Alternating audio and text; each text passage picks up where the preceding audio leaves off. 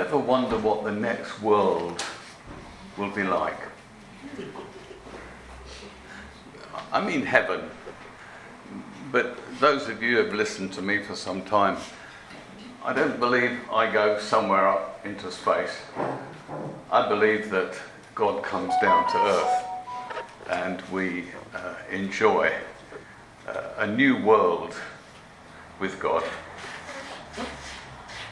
Maybe as I'm getting near my departure date, I'm thinking about it more. I'm not morbid about this. It's just you do, don't you? If you're thinking, well, we're going on a tour or we're going to have a lovely holiday some months ahead, you don't get excited now. You couldn't keep up the excitement. So when you get close to the time, you go, oh, it's coming, it's coming, it's coming.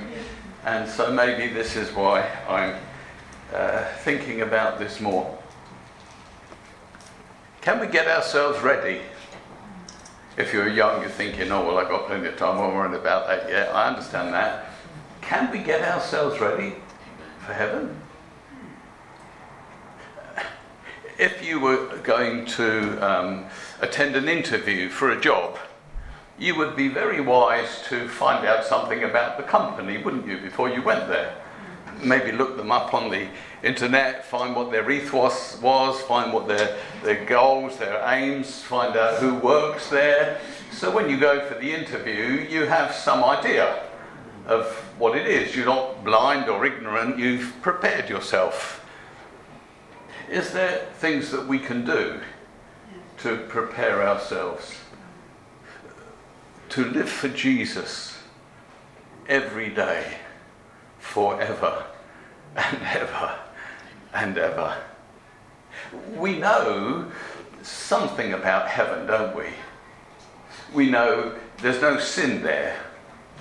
We know that we will have left death behind us. Death doesn't come into the new world. We're told there'll be no more tears. Well, no more tears of sadness or grief, but maybe tears of joy. That doesn't tell us what to expect. It tells us what's not there. So what can we expect?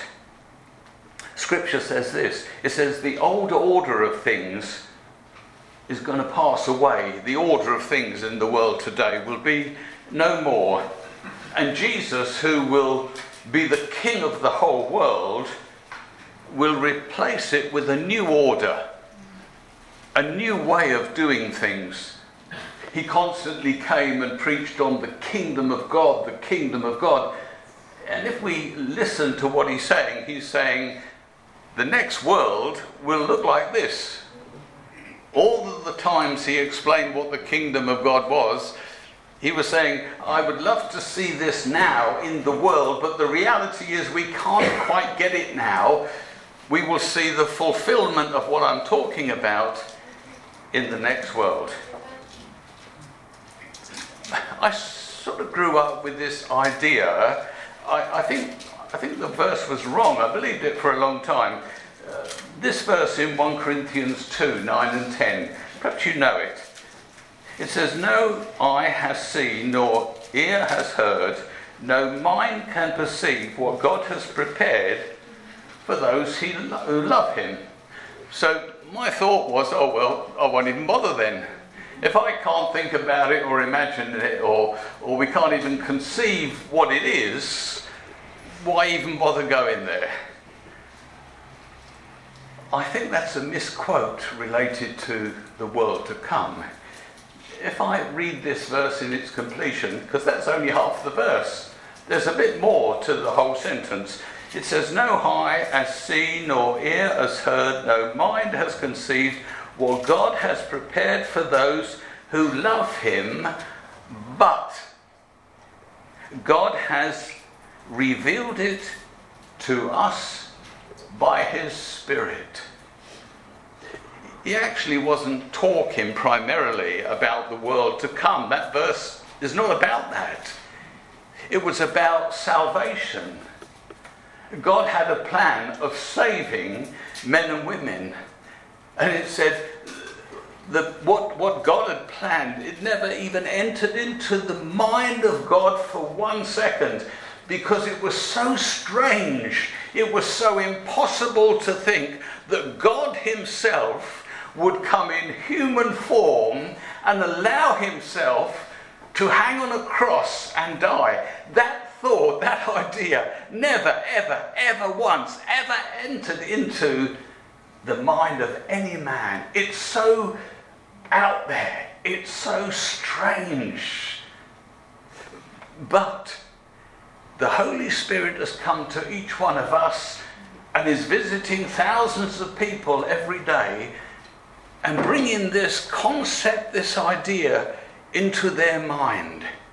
We would never have thought of it. But the Holy Spirit says he reveals this to us by his Spirit. Now, having said that, I believe also that the Holy Spirit is well able to give us an insight of what heaven is going to be like. If you want one, if you desire it, if you look for it within the scriptures, I'm getting more and more interested. Just in case I've got to change something or be more prepared, or if I've got a good few years left, I'll work on that so I'm more ready when I meet him. I want to turn your attention to John's letter, his first letter. John's, I call it letter. Epistle seems such an old word. Mind you, some of us are old people, so it sounds all right to us. I try not to use these old words because often people don't know, what's he talking about? Epistle? What's he on about? Okay, so a letter. It's an epistle. He wrote it. If you read what Paul writes, Paul is like a lawyer. He's very clinical, he's very thoughtful, he sets his thoughts out very clearly as a lawyer would. It's full of life and love, and he's earnest and sincere, but it comes across like that. I find that very helpful. As an engineer sort of person, I like things a little bit ordered and thought, so I enjoy that.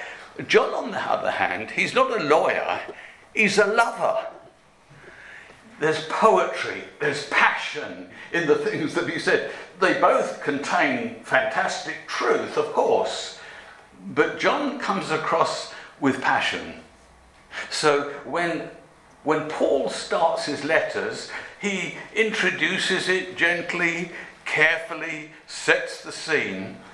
John here, writing these letters, jumps in full of passion. It's like an explosion. He's got to share something that's on his heart that is so precious and so exciting. He bursts into this. Let me read the first 4 verses then of this letter to you. That, he says, that which was from the beginning. This is how he starts his letter, not I'm going to talk to you about X, Y, Z. He said, that which was from the beginning, which we have heard, which we have seen with our eyes, which we have looked at and our hands have touched. This we proclaim to you concerning the word of life. This is the name he's given to Jesus, the word of life. He says, we saw him, we heard him, we handled him, as it were, we touched him, we've looked upon him. God himself came to earth. He says, it goes on to say, the life appeared. We have seen it and we testify to it. And we proclaim to you the eternal life which was with the Father and has appeared to us. We are proclaiming to you this Christ who was with the Father in heaven, but has now appeared to us in bodily form on the earth. We proclaim to you what we have seen and we have heard, so that you also may have fellowship with us. And our fellowship is with the Father and with his Son, Jesus Christ, we write this to make our or your joy complete. Imagine that. Imagine living at the time of Christ. You're just going through life, a good religious person, worshipping your God, a God whose name you are very careful not to even mention his name. You hold him with such revered respect. And all of a sudden, this person appears on the scene who is God himself. Oh, it's scary, isn't it? It's like, no wonder they didn't believe. No wonder it was so much for the Jews to just comprehend such a thing. This God, the God of the universe, stepped into their lives. They could look at him and touch him and eat food with him. And remember, it was John who laid his head on his breast, as it were. It's like, oh, this was God. This was God.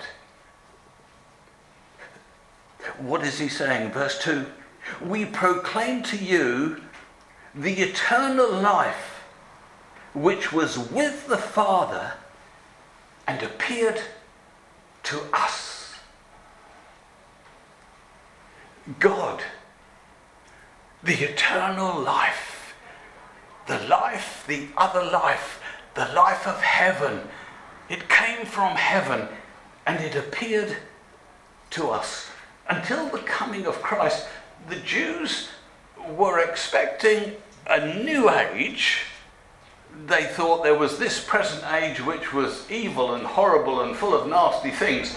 But one day the Messiah would come and then there would be the new age. That's what all Jews believed. But until the coming of Jesus, no one knew what this new age was. What heaven really looked like. What the presence of God really, really was. What living with him could be like. But Jesus stepped from the future into the present to reveal to all mankind what the future would be like. The world that we are going to will look like Jesus. Have you got a good image of Jesus? With all our sermons and all our Bible studies and all the singing that we do and all the testimonies, is your image, your picture of Jesus, getting bigger and bigger and more real and more defined? Because it should. This, what we do, it's all about Jesus, isn't it? We come here because of Jesus. We sing these songs because of Jesus. We worship. We listen because we get a clearer image of Jesus, which is an image of the world to come. I want to share with you just one aspect of this world to come. This beautiful world that we will one day live in.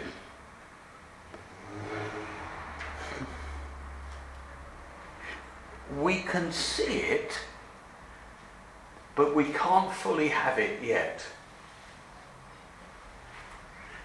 That's a frustration to me. Sometimes I read the Word of God and I want it, but I can't have it yet. I can have some of it, or I can press on into something because I'm not going to get the full thing. I'm not going to get it, the complete thing, until Jesus comes and the new world is in place. But it doesn't stop us from seeing what it is and embracing it and pressing forward into it. In verse 3, that which I read to you, John says, let me tell you what I have seen and heard in Jesus. He says this at verse 3. I have seen the fellowship the Father has with his Son, and they want us to enjoy that same fellowship with them and with each other.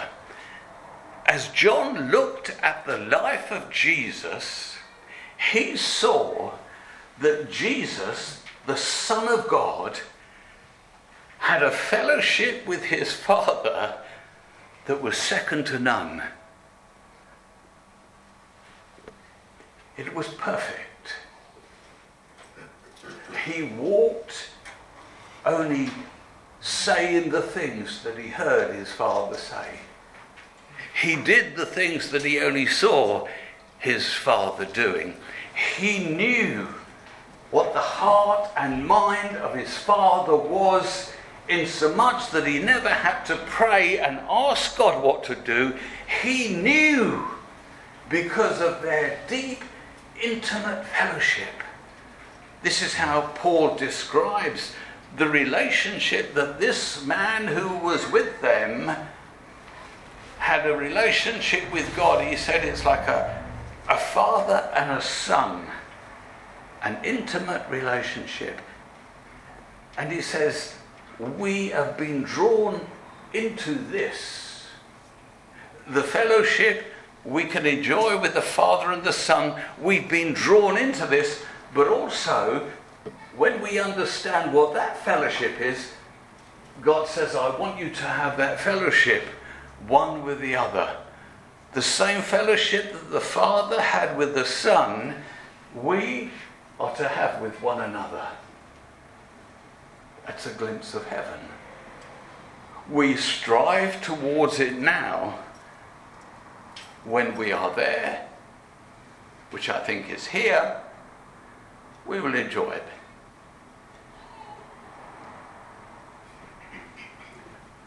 What is this fellowship that they enjoyed? God enjoyed perfect fellowship with himself. Say, that's crazy. How do you have perfect fellowship with yourself? It's easy if you're three persons. God is three persons. The Father, the Son, and the Spirit. I don't know about you, but I relate to all three of them. I talk to all three of them. I consider each of them different.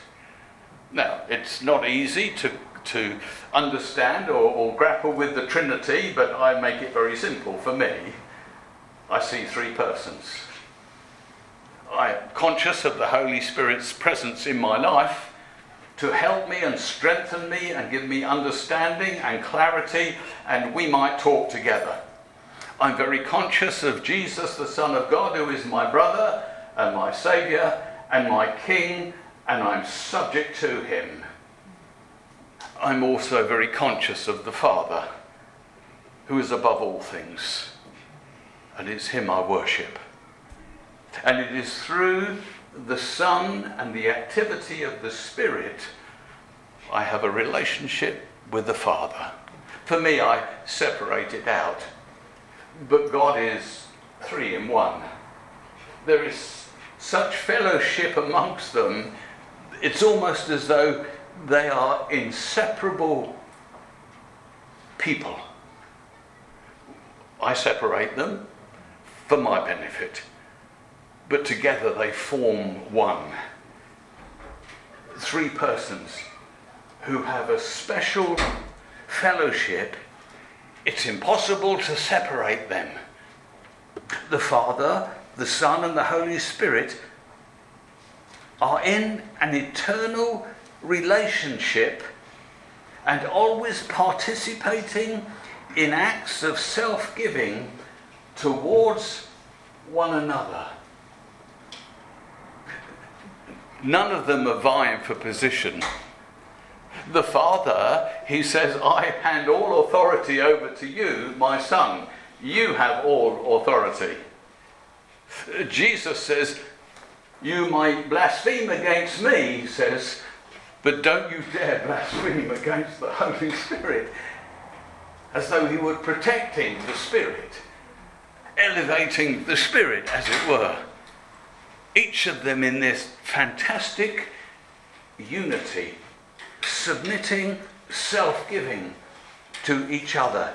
We see them at every important event in Scripture, whether it's the creation or the coming of Jesus or the death of Jesus. As you read those passages of Scripture, you hear of the working of the Spirit and the Father and the Son all working together in unity, knowing their part, knowing their function together. This is the indispensable quality of heaven. When we're with him, we will be one with him, with the Father, with the Son, and with the Spirit. You might feel quite separate from them now. You shouldn't. We now have a foretaste of unity with the Godhead. Jesus said, "Come, sit here with me on my throne." That's unity, isn't it, with Jesus? One with him. One with the Spirit and with the Father. An indispensable quality of heaven.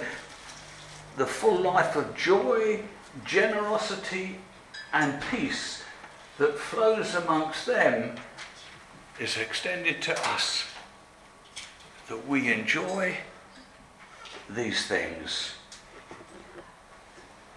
There's a passage in Scripture before man was created that describes to us God in heaven with his Son creating the world and the great joy it gave them, and how once the three of them with the Spirit there had created this world, they created man to bring him into that unique fellowship. That's why we were made in the image of God, so we could enter into genuine fellowship with God. Let me read it to you. It's found in Proverbs 8:22 to 31. This is Jesus speaking, but in Proverbs. He said, "The Lord brought me forth as the first of his works before his deeds of old. I was appointed," he says, "from eternity, from the beginning, before the world began. When there were no oceans, I was given birth. When there were no springs abounding with water, before the mountains were settled in place, before the hills, I was given birth." We are not born of God, we are created by God. Jesus is the only begotten Son of God, but we have been adopted into his family. Before he made the earth, he goes on to say, or the fields, or any of the dust of the world, I was there. When he set the heavens in place, when he marked out the horizons on the face of the deep, when he established the clouds above and fixed securely the fountains of the deep, when he gave the sea its boundary, so the waters would not overstep his commands, and when he marked out the foundations of the earth. Listen to this. Then I was the craftsman at his side. I was filled with delight day after day. The pleasure, the joy that the three enjoyed working together, creating this planet, this world. It gave them such pleasure, such joy in fellowship and relationship. He says, I was filled with delight day after day, rejoicing always in his presence, rejoicing in his whole world. And then he says, and delighting in mankind. The pinnacle of God's creation was you. You. You are the pinnacle of God's creation, of all that he created, of all that they enjoyed making together. The thing they enjoyed more than anything else was the creation of you. And he created you then. He drew you and made you and brought you in to this wonderful fellowship.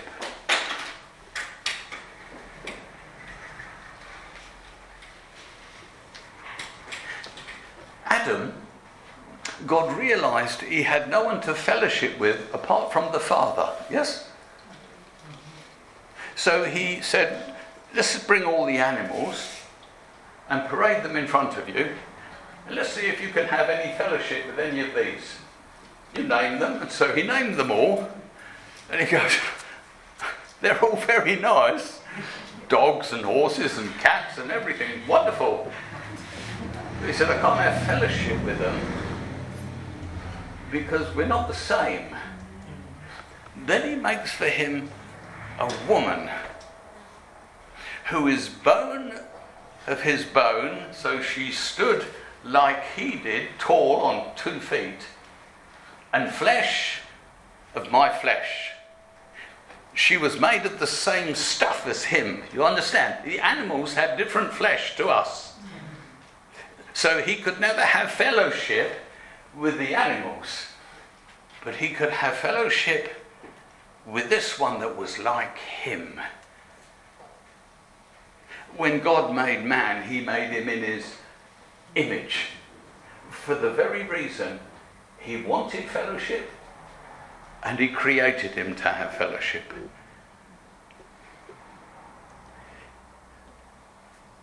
Adam and Eve didn't want to share in this fellowship with God, though, did they? Isn't it sad? They said, we don't want this fellowship that you've created.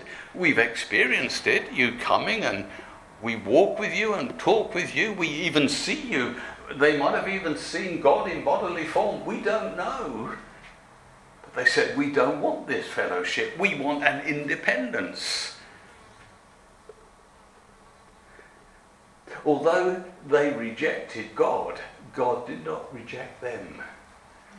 From that moment forward, he devised a plan by which he could regain fellowship with his creation again. Of course, that plan took thousands of years to work itself out, but we know he sent his son to take the blame for what they did, to bury the shame of what they did to God. And he sent the Spirit to bring us back into fellowship with God. We have fellowship with God now, but it's only a foretaste. It doesn't compare with the fellowship we will enjoy when we get to heaven. You might not be able to take your eyes off Jesus for about 3,000 years. Do you get that? It's like, I can't believe it. I'm standing in his presence. See, that's what John said. He said, we saw him, we heard him, we even handled him. And remember what they said of Jesus? No man speaks like this man. No man acts like this man. Can you imagine meeting Jesus? I mean, it must have been so exciting for those that were seeking the desire of meeting the Messiah, and then God revealed it to them. This is the God of the whole world. We pray, don't we? Lord, teach us how to pray, please. And he said, pray this: your kingdom come, your will be done on earth as it is in heaven. What's he saying? He's saying you don't have to wait till you get to heaven or the next world or the life to come, whichever way you want it. You don't have to wait till then. If you pray and seek me, I can cause heaven to come down into your life, to come down into your experience, to come down and meet you where you are. Father, this fellowship I see that you have with your Son, you have made this possible, that I too can enter into this same fellowship. Lord, will you help me to walk forward into that? Would you look so graciously and mercifully upon me that I can enter into such fellowship that you have enjoyed and you are enjoying with your Son? I don't want to have to wait till I get to heaven. I want it now. Like a child, I want more. I want it now. God says, if you're passionate about that, of course, I can reveal more to you. I can draw you into it. And Lord, not only the fellowship that you had with your Son, I enter into, Lord, that same fellowship, I want that fellowship so I can have it with my brothers and sisters, so that I'm not suspicious about them, or I don't find reasons to dislike them, or play all these silly tunes in my head. I want this fellowship, one with another. John says, that's how we know we're born again.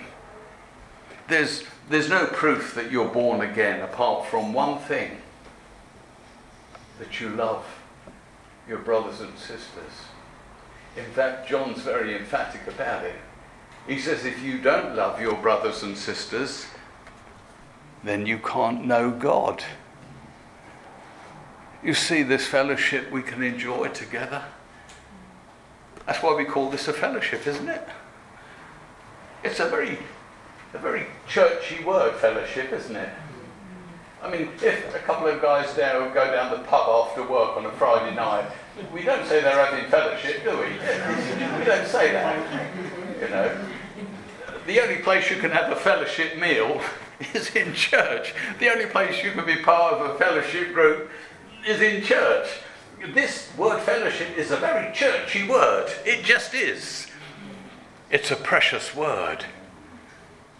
It's so wonderful. And we can experience that fellowship as a foretaste of heaven. John, again, but in the Gospels this time, do you remember the prayer that he prayed for us? Do you remember it? Let me remind you of the prayer. He prays first for the apostles that are in the room. There's 11 of them because Judas has gone by now. So he prays for them. And then he goes on to say, I pray also for those who will believe in me through this message. The 11 in the room had seen him, you see, eye to eye. They had been in his presence. It was so special to them. But he says, there are many coming after that won't have the privilege of seeing me face to face, but they can come into this relationship simply because of the proclamation of the gospel. The invitation can come to bring them into a relationship with me. I pray also that those who might believe in me through their message, that all of them may be one. Father, just as you are in me and I am in you, may they also be in us, so that the world may believe that you have sent me. I have given them the glory that you gave me, that they may be one as we are one, I in them and you in me. May they be brought to complete unity to let the world know that you sent me and have loved them even as you have loved me. That's the fellowship that God is looking in our lives, that will develop for one another. I think I've worked out as a Christian, wandering around on this planet for a number of years now, for me to enjoy fellowship with you in the same way that the Father enjoyed fellowship with the Son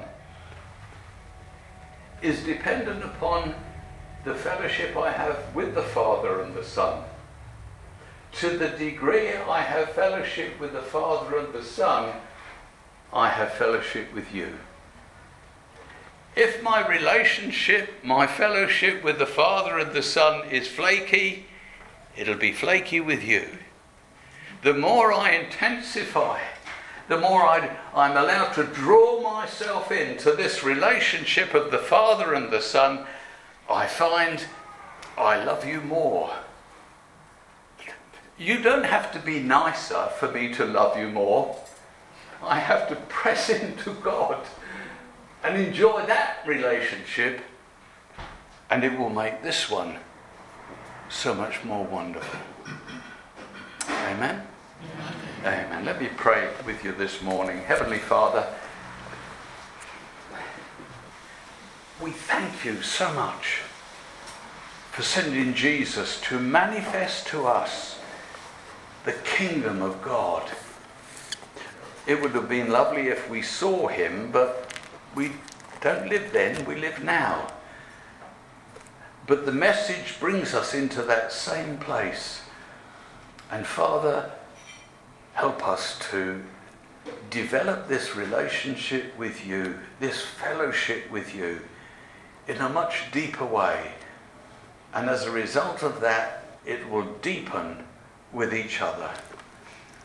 Lord, your word says if we do that, the world will look at us and know, because of the love we have for one another, that we are in relationship with you.